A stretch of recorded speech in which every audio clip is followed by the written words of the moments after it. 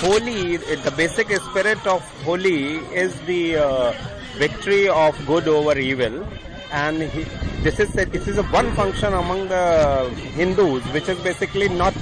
You can say on this day there is no religious thing to be done. It is just to play with colors and to play with all your friends and family.